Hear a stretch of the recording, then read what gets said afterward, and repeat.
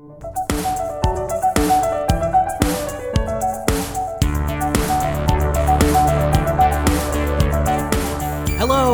and welcome to On Tap, a theater and performance studies podcast. I am Panel Camp of Washington University in St. Louis, and I am joined, as always, by Sarah Bei Chung of Bowdoin College.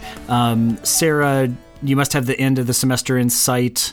What's new out there in the chilly New England north? We are just waiting for spring. Amid reports that we are getting snow. So, yes, the end is near, but it doesn't feel near enough at the moment. Yeah, that's a common condition. We had snow this weekend, and it seems weird. We're going to skip from frosty, icy sheets of wintry mix to humid summer. But I, for one, cannot wait for the summer. This has been a pretty intense semester. And I am joined also, as always, by Harvey Young of Boston University.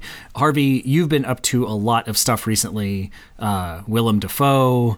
I saw you were in New Haven, hanging out with Brandon Jacobs-Jenkins and Nikki Giovanni yesterday. Oh, that's right, Nikki Giovanni yesterday. So it seems like you're getting very much into the swing of things with your new job. Yeah, it's the magic of the Northeast that there's such great theater and arts culture here, and I'm introducing myself to it, I guess you can say. Yeah. Sounds great. Well, I'm looking forward to being out in that neck of the woods for ATHA, right? ATHA's in Boston this year, right? I'm not mistaken about that. Boston, Weston Seaport. Yeah, that's exciting. And listeners, go ahead and register, buy your plane tickets, come see us in our exciting live recording session for the podcast. Today on the podcast, we have some interesting topics to put into the mix. We are going to talk first of all about data-driven historiography in theater. We read Derek Miller's 2016 article, Average Broadway, and we're going to talk about the questions it brings up in terms of research methods and the kinds of knowledge that particular digital humanities methods produce. We are going to talk also about the New York Times Style magazine's piece, A Brief History of Gay Theater in 3 Acts, and the reaction to that piece, specifically by Elisa Solomon in American Theater. And finally, we're going to talk about gateway classes. This is a curricular issue that I am thinking about these days. Before we get to those topics, though, some news to round up. It's been a while since we've recorded, and so lots has been going on. The MATC conference happened in Milwaukee last month, March 15th through 18th, on the theme of spin. People who were tweeting about that, we appreciated it. Looked like it was a really good meeting, good people out there. And MATC is one of those conferences where it really is dedicated to theater.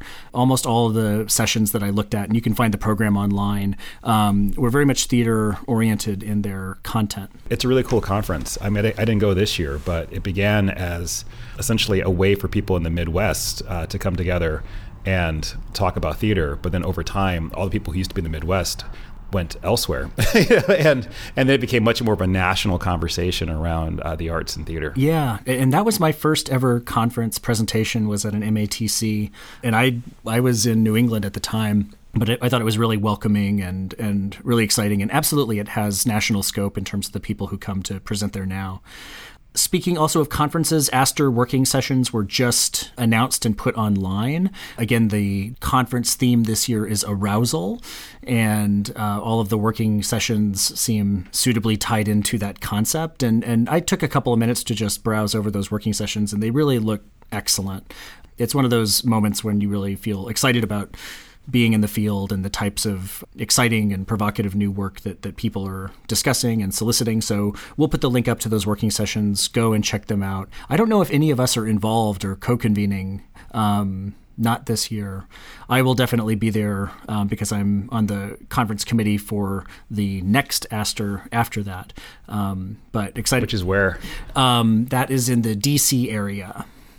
Arlington, I believe. I will really have to correct this if I got that wrong. I think of it as D.C. Because that's the metro area, but it is not in the actual District of Columbia. And the topic of that conference, or the theme, will be theater's mini publics. But there's plenty of time to talk about that later. Other news events, the NEA and NEH funding was re-upped in the appropriations bill signed into law March 23rd. The budget of each of these agencies was actually increased by about $3 million apiece. As Harvey anticipated, months and months ago, it was the support of red state moderates, particularly Lisa Murkowski, that reportedly was key to the increased support and continued support of these agencies. The White House, the Trump administration, reportedly wanted those programs zeroed out, and instead they got funding increases, which is good. Also, in looking that up, I realized that the NEH and the NEA basically receive the same amount of money, which I don't know if that is a feature of the original legislation in the 60s, that they're always basically on par with each other, but I thought that was a curious fact. Other curious facts. Are you suggesting that one should be funded higher than the other? No. If so, which one? Okay, this is great. Yeah, which one should get more? No, it just seems like that's I think it gets into the strange world of, fiscal decisions and appropriations and legislation. Those programs are both really important federal funding sources for those of us who are in academia and the arts simultaneously. But I think I tend to think of them as really sort of different and serving different constituencies, given that the humanities is so broad and given that the arts is so broad. So to see that they basically take the same amount of funding and distribute them in their completely different ways, I think is just curious. But do not make me choose.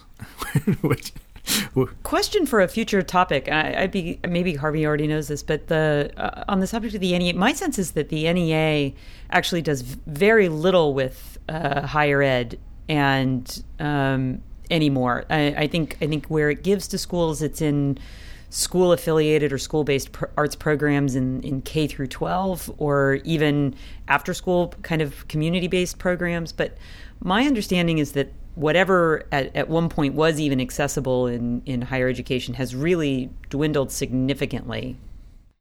No, I think you're right. I need to look more into this, and this is, I guess, a longer conversation.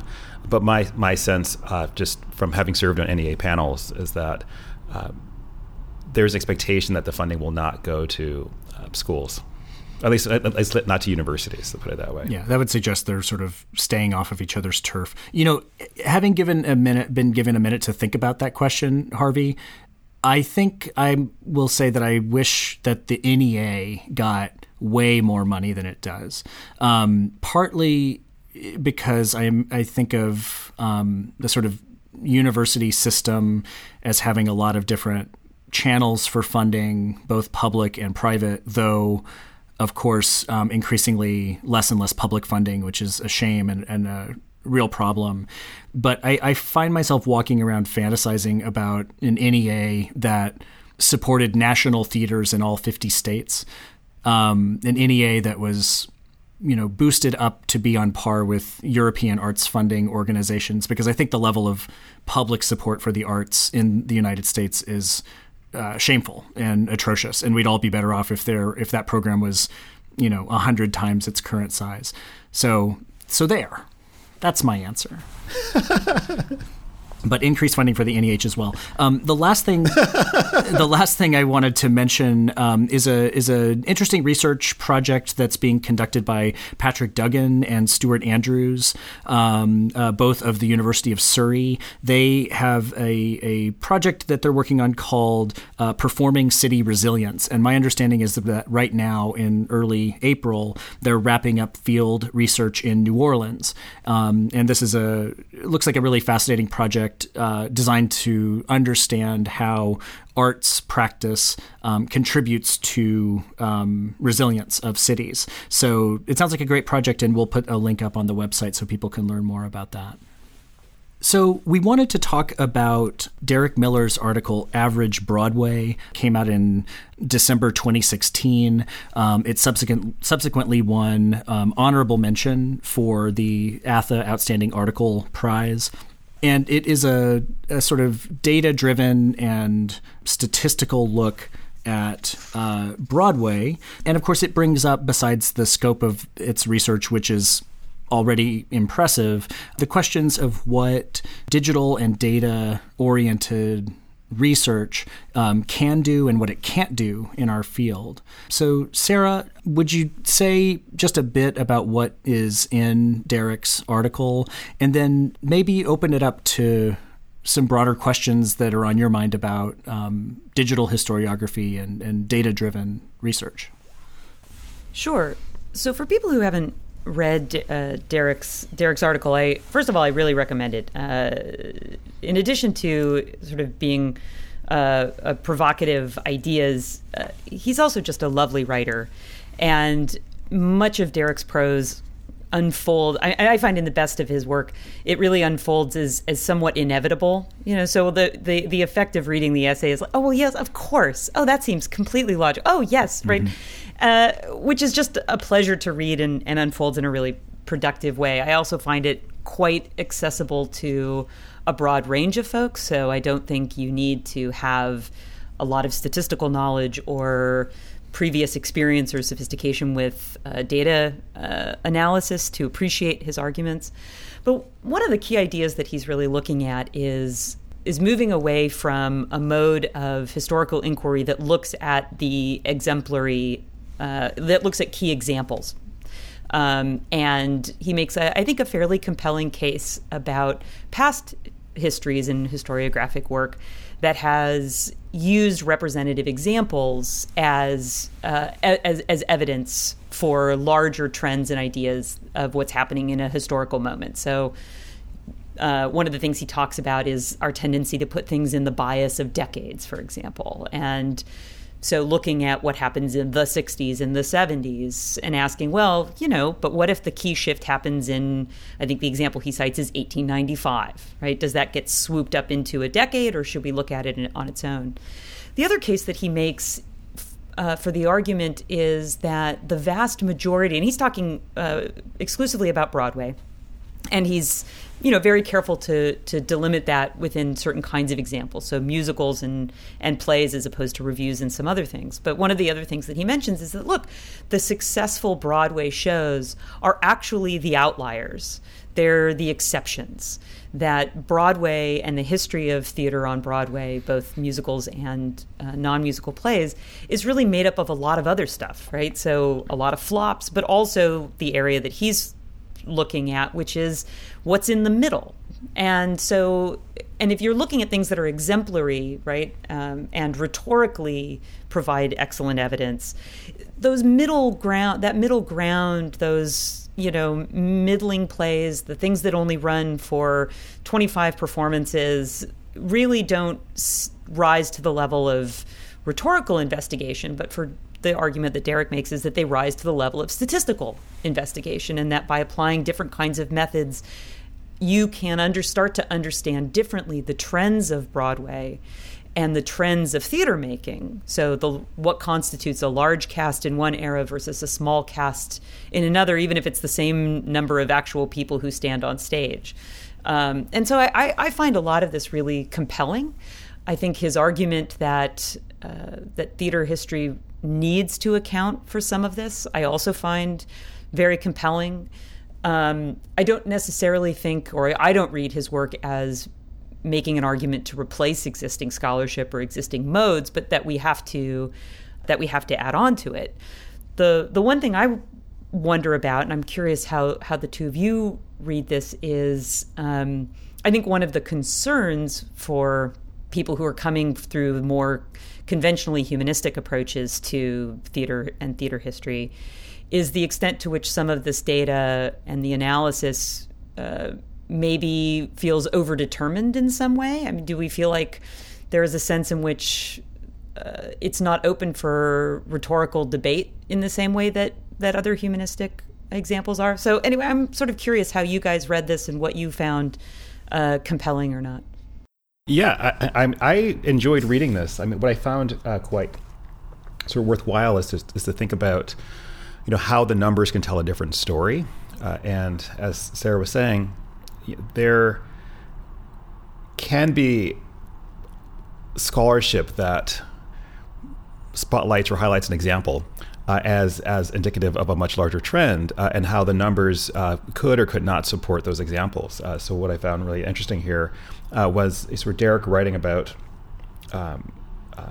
sort of the number of roles for women, and a number of women who were actors and performing on stage, beginning in the 1960s onward, as a way of offering a different perspective in terms of how Broadway sort of roles might have evolved or changed, different from the narrative that might look at certain productions or certain figures as signaling a change. So I thought that was worthwhile, but it did make me think that a lot of theater history and criticism comes from the understanding of the impact of a production, right? So that how do we account for, like in today's speak, and to shift medium, how do we account for the phenomenon of like Black Panther, right?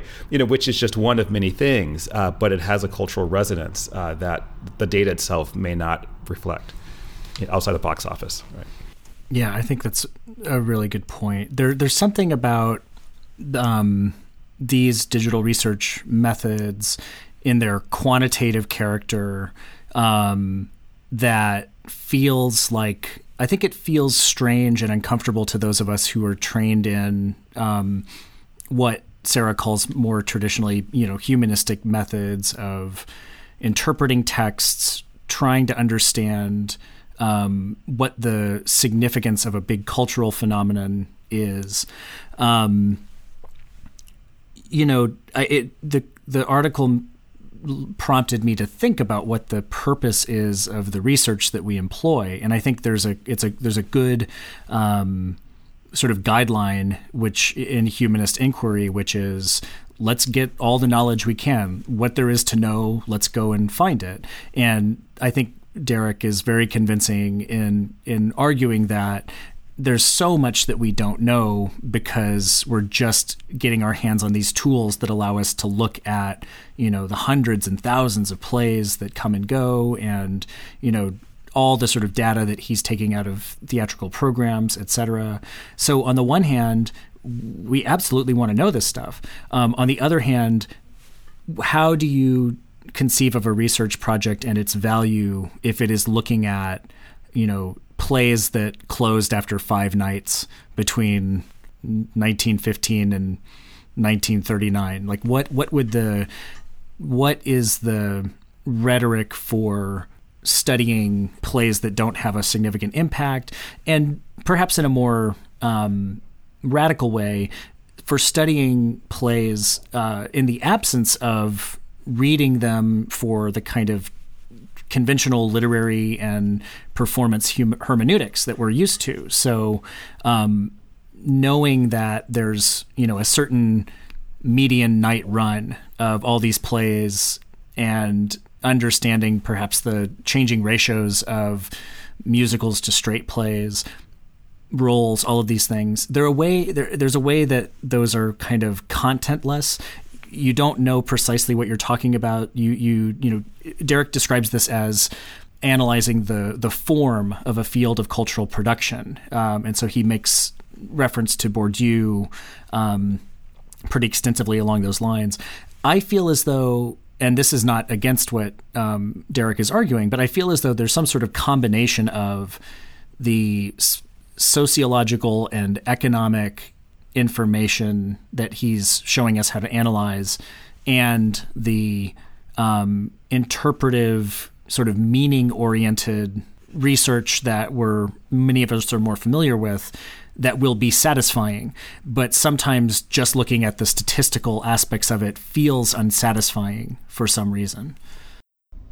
Well, one of the things that I think he does and does really well is paying attention to some of the context. And if I read Derek Miller's essay correctly, and if I'm recalling some of his other work, my recollection is that this actually came out of a teaching project and a way of analyzing particular kinds of trends. And I think it's important to also remember that his orientation, and indeed I think his book, which is either coming out soon or maybe it's already out, is on the business of theater.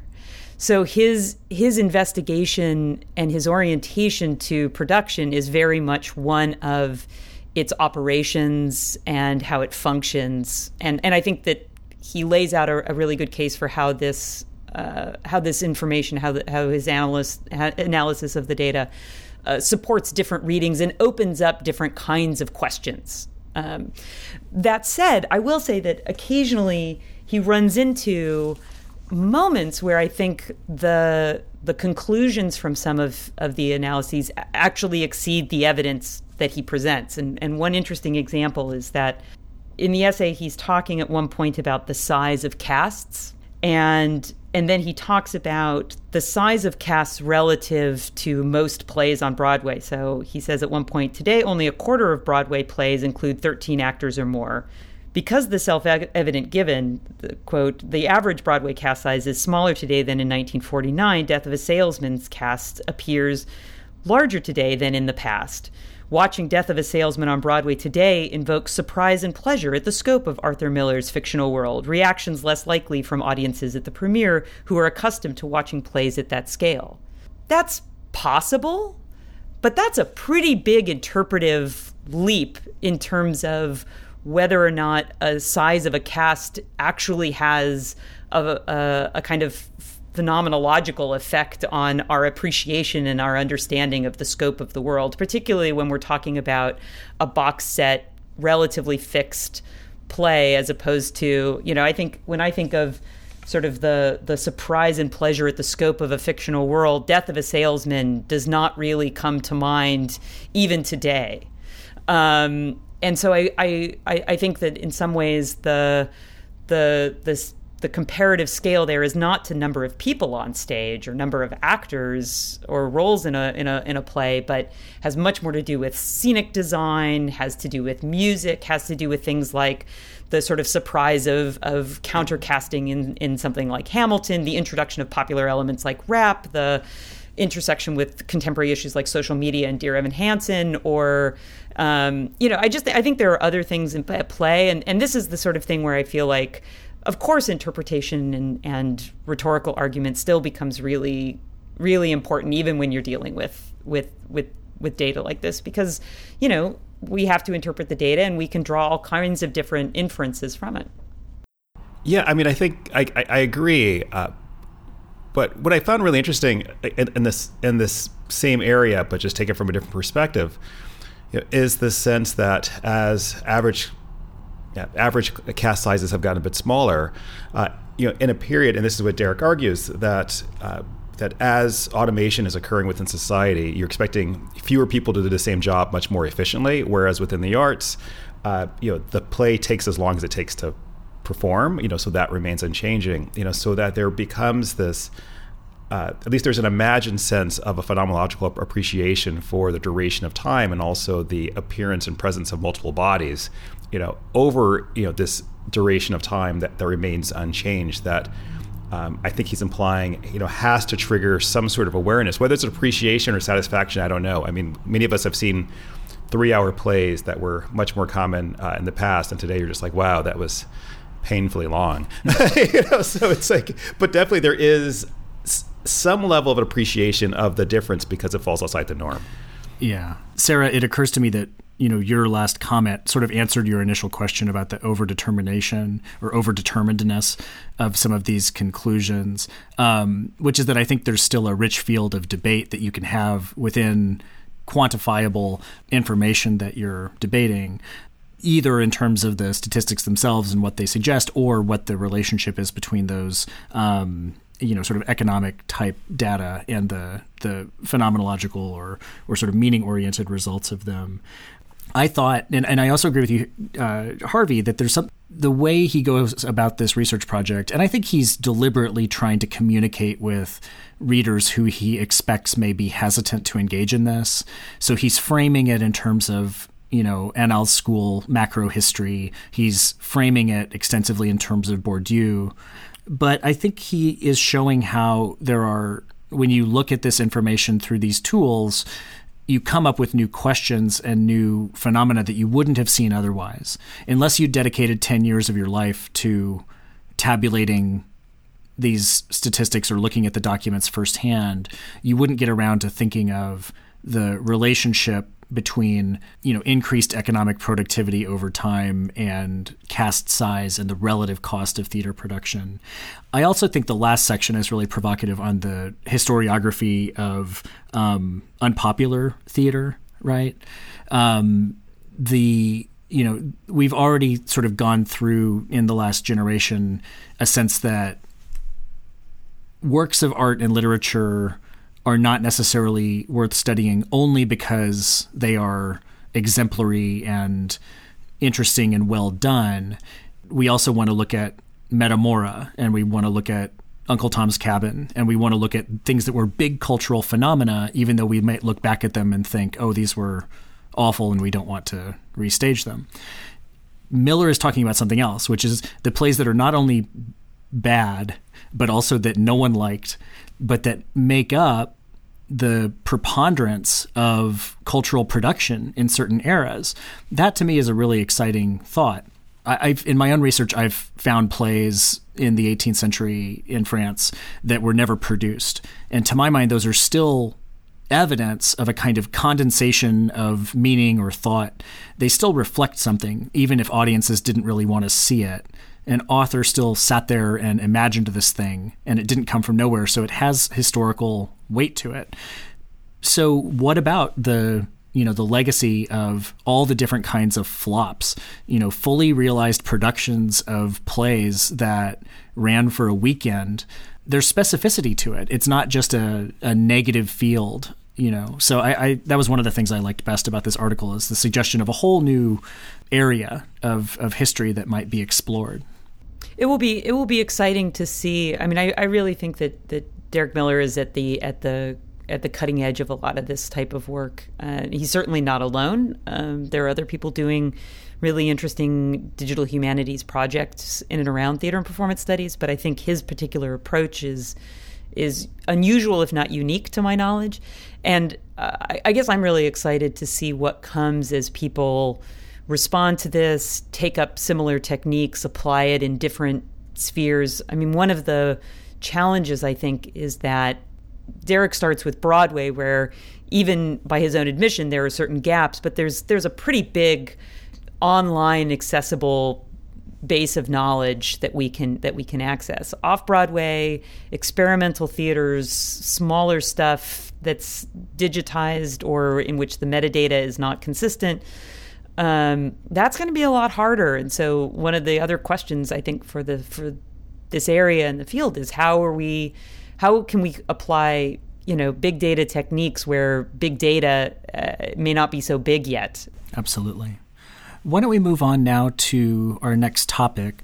The New York Times Style magazine published a long essay entitled A Brief History of Gay Theater in 3 Acts by the Times' new co-head theater reviewer, Jesse Green. And it spurred some negative reaction. Jill Dolan on Facebook criticized it in strong terms. And then Elisa Solomon, theater critic and journalist and professor of journalism at Columbia, also responded in American Theater to this. So, Harvey, would you do us the service of just sort of saying what basically the Jesse Green essay does and what the thrust of the reaction to it has been? Yeah, absolutely. So if I remember correctly, back when Jesse Green was hired, I think that there was this concern that it was a missed opportunity for the New York Times to be more inclusive in terms of the authorial voice that it could center as a lead reviewer for the Times. So along comes a New York Times Style magazine feature, which actually looks at the 50th anniversary of The Boys in the Band and actually anticipates the upcoming May revival of that play. And what Jesse Green does is he offers, as he puts it, a brief history of gay theater, but in many ways it kind of reads like a brief history of gay theater written, long before, the development of any sort of attention to, queerness being tied in with different cultural perspectives. It's a whiteness, it's a maleness, it's sort of, there's not attention to women. There's not attention to trans theater. There's not attention to theater produced by people of color. It's just like you've turned back the dial. We went back in time and imagined that 2 decades of criticism just never occurred. So rightfully so. And as the sirens go off in the background here in Boston to alert us to not read this piece, right? Rightly so. A number of people were outraged by this omission, and this, especially certainly within the New York Times. That led to Jill Dolan sort of writing on Facebook about like how is it that the amazing work of authors and playwrights have been dismissed and ignored, and then it prompted Elisa Solomon to write in American Theater about the critiques that this article has generated, and rightly so, pointing out the fact that Jesse Green just falls short in terms of actually offering a history or a critical engagement with the theater that exists today, and which is only compounded by the fact that the Style magazine, which kind of treats it as almost like a fashion spread where you look at the what people are wearing and broken down by the cost of individual items, just actually works against a thoughtful, critical engagement with queer theater today. So that's what's going on, and as Jill put in Facebook, are we still there canonizing all the same plays? And Elisa Solomon points out the fact that when asked to respond, Jesse Green's response itself was unsatisfying. Where he felt as though he could not write about the history of theater created by lesbian playwrights and trans playwrights. He felt that if people had critiques, that they should email and call his editor. But that sense of an unwillingness to acknowledge the deficiencies in that work is a flaw. So to move toward our conversation, if Derek Miller's piece, was award-winning, data-driven, and very impressive, then this piece by Jesse Green was definitely not an award winner. It's just full of anecdotes that lack data, and certainly is not impressive. So what do you think about this piece? There's a lot to say about this. I read the Style magazine piece first, and then Elisa Solomon's response, and I was really wanting to keep an open mind and say, should this piece not exist? Should it have been written differently? Is there anything really wrong with celebrating these particular plays in the context of revivals, and in saying, these works of theater that were once on a sort of cultural vanguard of acceptance for gay people in mainstream culture are now sort of being revised, and they're no longer in that vanguard. They've sort of become something else.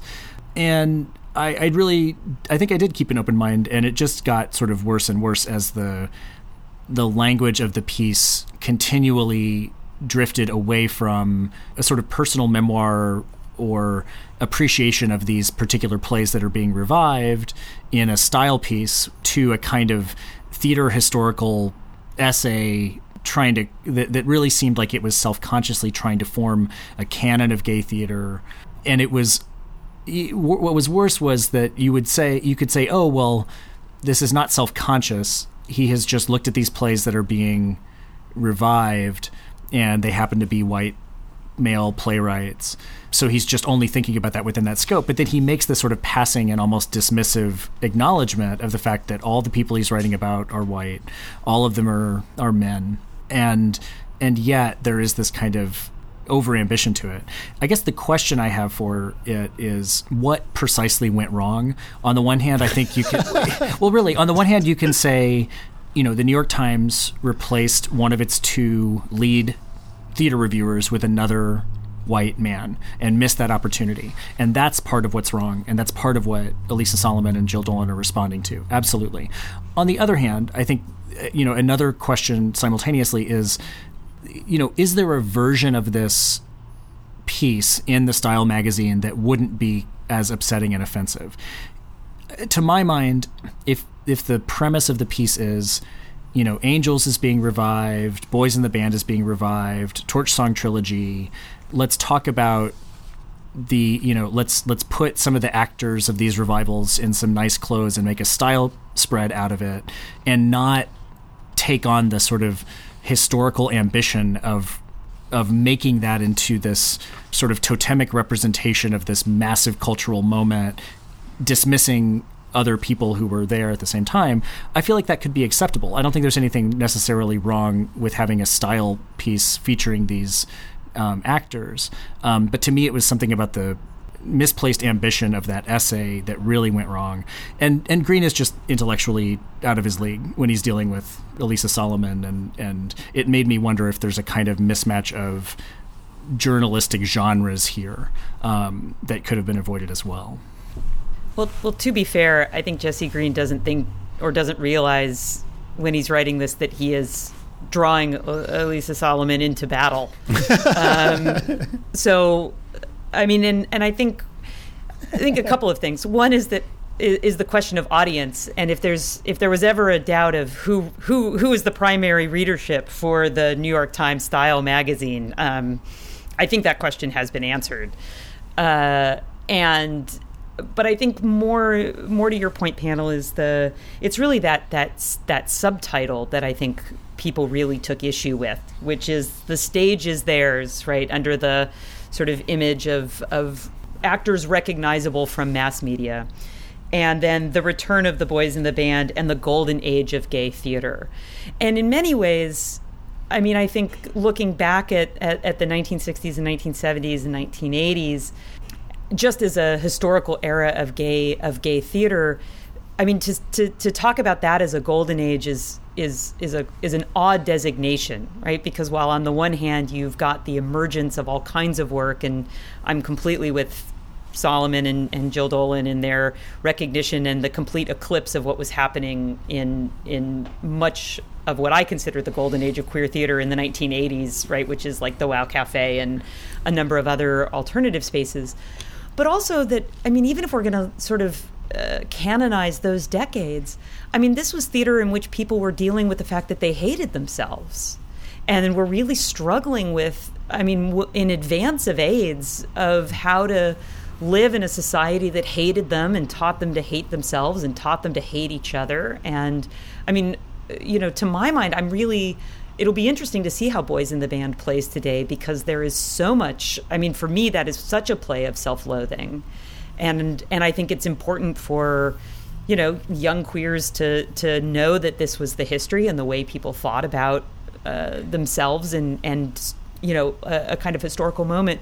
But I also don't necessarily want to hold that up as like some sort of golden age that we should go back to. Right. And if we're talking about that as a lead into our contemporary period as a golden age, well, then to ignore the diversity of gay, lesbian, you know, queer, LGBT, right, trans theater today, like, and to talk about it as a golden age absent that is you know, to go back to the Derek Miller, right, where you're looking at a few cherry-picked examples and you're ignoring the majority of the work that is happening, and that is significant. So I mean, in some ways, I think it also, you know, without sort of doubling down on picking on the article itself, I think it's worth thinking about. And a style magazine. And I think Elisa Solomon does a really nice job of being like, you know, look, it's a style magazine. I'm not, you know, but is to really pick apart this notion of golden age and what do we think that representative work does in this genre, and how do these works, you know, function for us today. And so I'm, you know, delighted to amplify the critiques that have come out against this as a way of thinking about some larger things about, okay, so what is the status of queer theater today? Yeah, I thought the part of the discussion that was about the respectability politics, the problems of looking back on this play that dramatizes self-loathing, that was interesting. I think that the piece could have been sort of salvaged if it was style spread, here's these actors, a retrospective of this one play that was, you know, has this interesting and complicated history in a larger movement. I think without using the sort of golden age language or sort of trying to prop it up into this revisionist history, it really wouldn't be that objectionable. Yeah, I don't know. I mean, I would say this in two different perspectives, just two different ways. I mean, one, I feel like as an author, like your job is to bring a certain level of critical rigor to everything you're doing, you know. And we live in an age in which, you know, articles they freely circulate independently of of the newspaper. And it's important for the work to be well informed, and I also think that's important for our sort of authors of all sorts, to be inclusive and to be responsible for the history that's written. And for when you have the platform of the New York Times, and even within the style section of it, to just shrug and say that, this is not something that I'm going to. This is a history, this is an area, these are works, these are playwrights that I'm not going to value. Mm-hmm. It just smacks of a certain level of intellectual laziness that bothers me. Well, it also inadvertently, I think, makes the case against his hiring as duplicative within the New York Times. Like, if everyone is just going to write from their own personal tastes and what's most familiar and recognizable, then aside from questions of laziness, then it seems incumbent upon the venue itself, in this case the New York Times, okay, so if that's the approach of your authors, then there's a mandate, in fact, to diversify that critical voice, because that's precisely what people have been arguing. I mean, this is what Paula Vogel was talking about last year, with the critical reception of Indecent, right? I mean, if people are fundamentally approaching theater criticism as a question of personal taste and recognition, and though the people whose voices are most valued and most, have the most power to amplify and perpetuate certain kinds of work, then we're going to continue to see the same kinds of stuff, because those are the voices that are shaping the market. Our third topic, listeners, in a way, this is a selfish action on my part, because it's a topic that I'm thinking about in the context of my own department. Though I really do think it's a puzzle in university theater and performance pedagogy. How do you offer a class that brings students interested in theater, dance, and performance into your department? Is the gateway class something that a department really needs to focus on in order to maximize student interest? In our current situation here, we have a variety of different classes that sort of do that. There's a freshman focus class where students who are interested in taking a theater-oriented class will sign up, and that's got sort of it's not a giant lecture class, but it's more for students who know that they're intensely focused in theater. We have an introduction to theater production class, which is really just about design and tech, and students take that and fulfill a curricular requirement and end up working backstage in classes. I feel as though Acting 1 is also a class where students who might just have a sort of low-level interest in theater or low-level interest in acting can come and get introduced to the program. But in my undergraduate alma mater, the theater department had an introduction to theater class, which sort of encompassed all the different areas. There was design and taught, and acting, and scenes were performed. So I guess I'm curious, Harvey and Sarah, in your careers and your experience, have you encountered a quote-unquote gateway class that you think works really well? What do you guys do at Bowdoin? So at Bowdoin, by far and away our most, I think, popular gateway class are acting. And but those are always limited, right, by the number of people that you can have in a room. So about a year ago, we started introducing a number of larger lecture classes that were designed to introduce people to the discipline in various ways. And so, I teach these, and they come out of my background. So at the University of Buffalo, I taught a introduction to theater for non-majors, for example, that fulfilled the arts requirement and occasionally would convince some folks to take another theater class or think about it. I also taught an intro, and that one I think had like 75 students in it. And then I taught an intro to majors that I think usually had around 25 to 30 students in it. So a very different kind of classroom dynamic. At Bowdoin, now I've taught a range of kind of intro level classes, all of which are designed to do slightly different things, but much of which is sort of to give people an opportunity to come into the department. One of the challenges I think that we have, and this is something I talk about with my fellow arts chairs as well, is that, in a 50-person lecture class, whether it's, one of my classes is called, Art of Performance, and it's like a little bit of dance and a little bit of performance studies and a little bit of theater, theater and theater history and theater production. Do you really get a sense of what it is of the art form in terms of its poiesis, right? Its making, like what it means to do theater or even to see theater, because our opportunities to see live theater are relatively limited. And if we were to make it so that, to fulfill the visual performing arts requirement here, you actually had to do a hands-on kind of engaged mode of inquiry, could we actually have enough classes that everybody who had to take one could take one? And so this is what we kind of struggle with. It's I teach like intro to musical theater, and the music department teaches, history of jazz. But I think, there's a sense in which that's okay, but maybe it's not always necessarily really a kind of introduction to theater in a lot of other kinds. It's really more an introduction to theater studies as opposed to an introduction to theater making of any in any way, even when I put in projects and things like that. That's interesting. So it sounds like you have the same sort of array of different classes, and it's not like there's some feeder class where all the majors take it and then a bunch of other people take it and some of them decide to continue. It's a variety of different classroom situations. Well, that's the one class that we have like that is this Art of Performance class, and this is designed to be taken by every major. It's designed to be taken relatively early, but our major is so young that it still has like all 4 years in it. So we'll see. And that's really an introduction to vocabulary and methodology.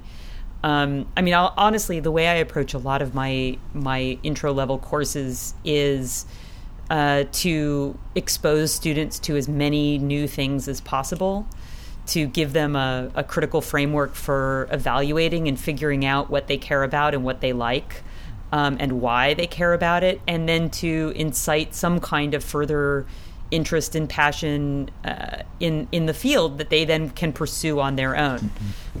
Because there's just, within the time of the semester and a range of familiarity, I don't have time to do a lot more than that.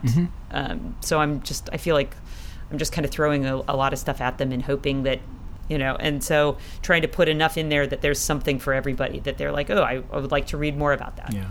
Harvey, what about what you remember from Northwestern or BU? Are there strategies that differ from this, or particular classroom designs that you think work well? I haven't had much experience with the true gateway class that serves sort of non-theater, non-arts majors. A lot of the classes that I've been involved with have been classes that people have already decided they want to be a major in theater or a major in music, for example, and then it's what's the experience that you give them.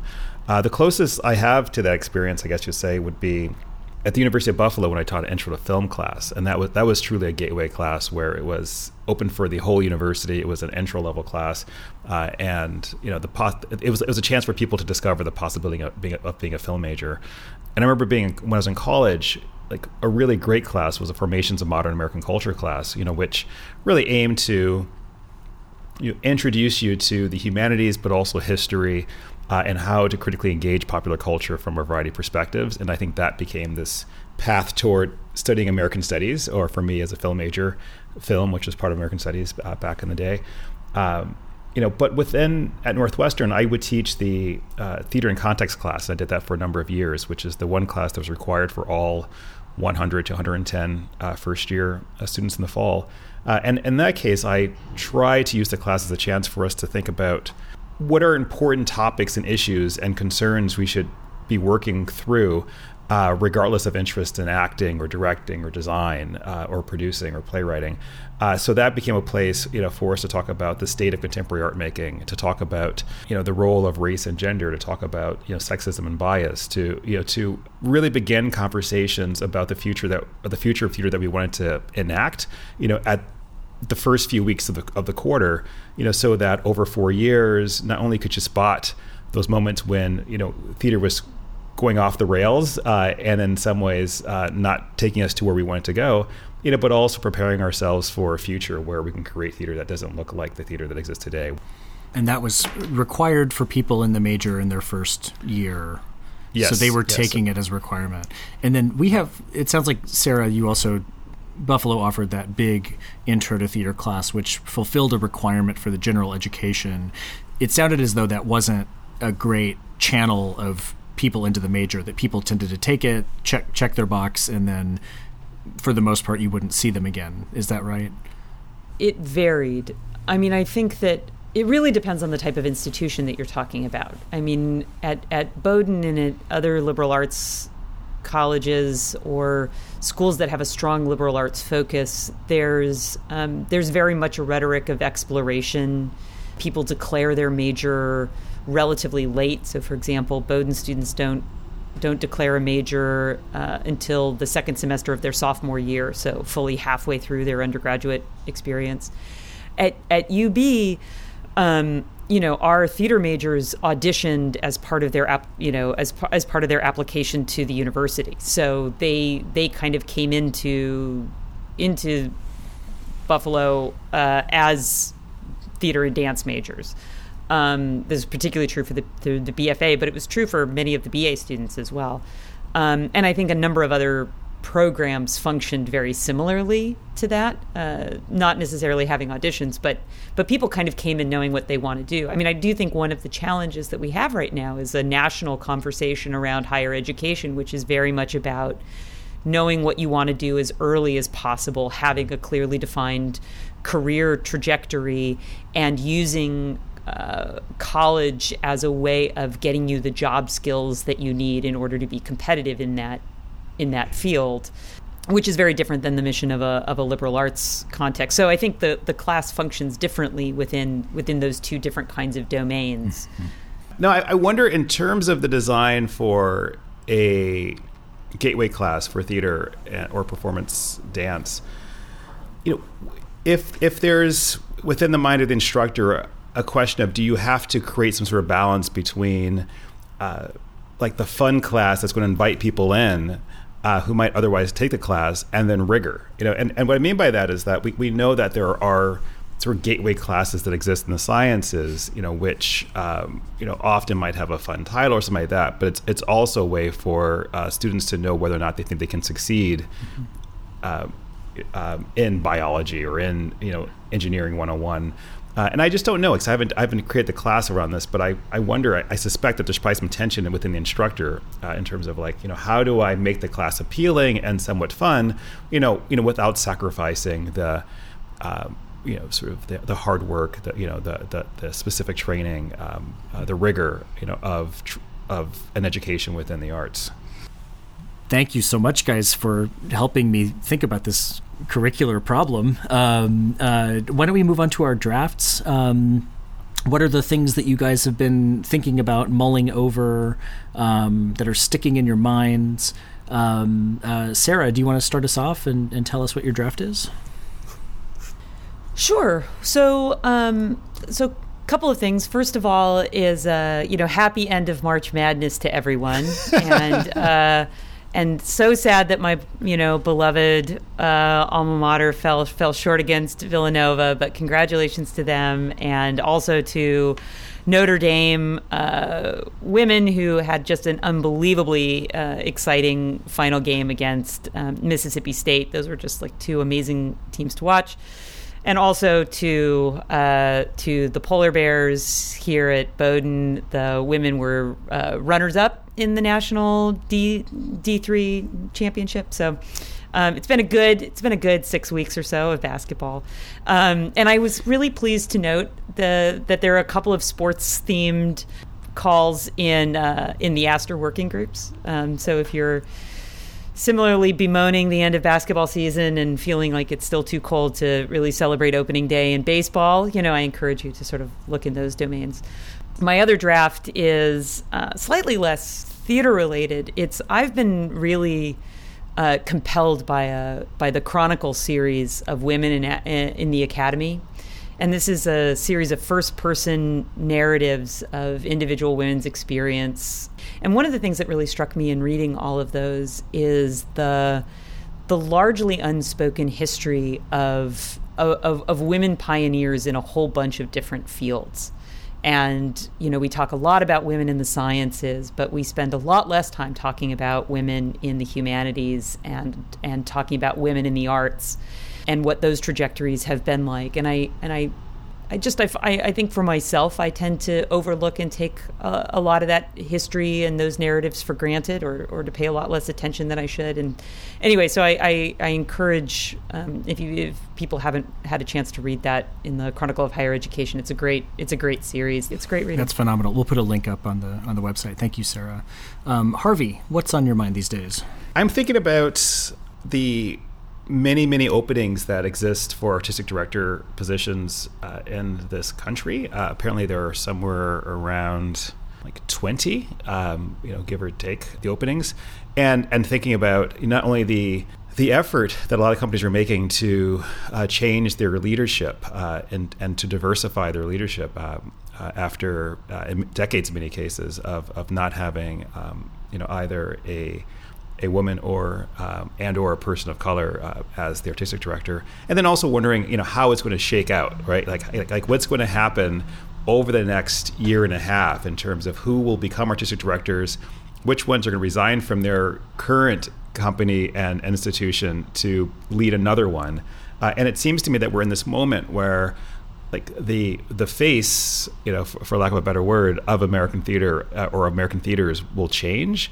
So I'm curious to see what's going to happen and how the choices that are made are fueled not only by the need for a new vision, but also an acknowledgement that within the current political moment, that to have people who are aggressively speaking in support of diversity and inclusion, and to have the broad spectrum of experiences represented on stage as a key and quite important element, that's what I'm thinking about. So I don't know where we're trending right now, but much like, in some ways we're holding our breath, similar to the New York Times, hiring a new theater critic and to see what possibilities might, arise or emerge. And we're in the same moment right now, but looking at a much bigger scale across American regional theater. That's fascinating. So that's sort of 20 job openings that are sort of being listed now, and yeah, it could be 18. Yeah, but that seems like a lot, and it's not that there's sort of that would just be the sort of normal or sort of yearly turnover. It's not that there are sort of positions that have remained unfilled. And no, I mean it makes sense if you think about it. If you think of like the rise of American theater, sort of emerging in the early 70s, right? And you think about the sort of generational changeover, so that every 20 years, you're talking about new leadership, right? So, we're in that moment where there's a big sea change occurring right now. Yeah. I feel like we need to do some data on this. Yeah. That really this is a good DH project, right? That you could sort of track what is the average, or what is the tenure of at particular institutions, and how do those compare overall, and are there these kind of predictable sea change trends? Yeah. So I could not decide on a draft. I've got multiple unsatisfactory options. At the risk of ending on a trivial note, I'm going to go with the trivial one, which is, tell me if you guys have had this experience. You do something for a press, like you review a manuscript, and your compensation is a choice of either a small cash fee or twice that amount in books from the catalog of the press, right? Sounds like you guys are familiar with this option. Yeah. I don't feel like yes. you can ever take the cash. I feel like the suggestion is to the person who's invariably like an editor asking you to do this is to say, yeah, well, I'd love to shop the amazing books that you have published and pick out 3 or 4 really great titles. But even at that even at that bargain rate, I'd rather have, this small check. Like, I wonder if anyone ever asks for the money. I just don't feel like I can. Like, there's times when I'm like, yeah, I would like to go out to dinner and do that for this work. But no, I have to go through the catalog and pick out. Oh no, I I don't have room for more books. Hey, that's the thing. So unless there's a book that I absolutely know that I want to buy and have, as opposed to just, use in the library, I will often take the cash. I'm glad to hear that, because it is nothing against the books themselves. It's simply that I have filled every shelf in my not tiny office, yeah. right? I have a fairly significantly sized office with ample bookshelves, and they are all totally filled with like the stacking on top of the books. Yeah. And I will tell you, like when I moved into this office, or when I moved to Bowdoin, I still have about a half dozen boxes of books in my basement. Yeah. That I just decided, like, well, I don't think I'm going to use those as much. Mm-hmm. So the idea of taking books sounds absolutely oppressive. Plus, the people I live with have told me I'm not allowed to buy new books. I can't tell you how relieved I am to hear that. I feel totally empowered to say, yes, send me a check. That's really, really good to know. Harvey, Sarah, it is, as always, a great pleasure to hang out with you guys digitally, intermediately. Listeners, thank you so much for listening, and we will be back at you soon with more podcasts. On Tap is supported by the Performing Arts Department at Washington University in St. Louis and its master's program in Theater and Performance Studies. You can find us on the web at ontappod.com. Email us at hosts@ontappod.com. You can find us on Facebook, search for On Tap, and on Twitter @OnTapPodcast.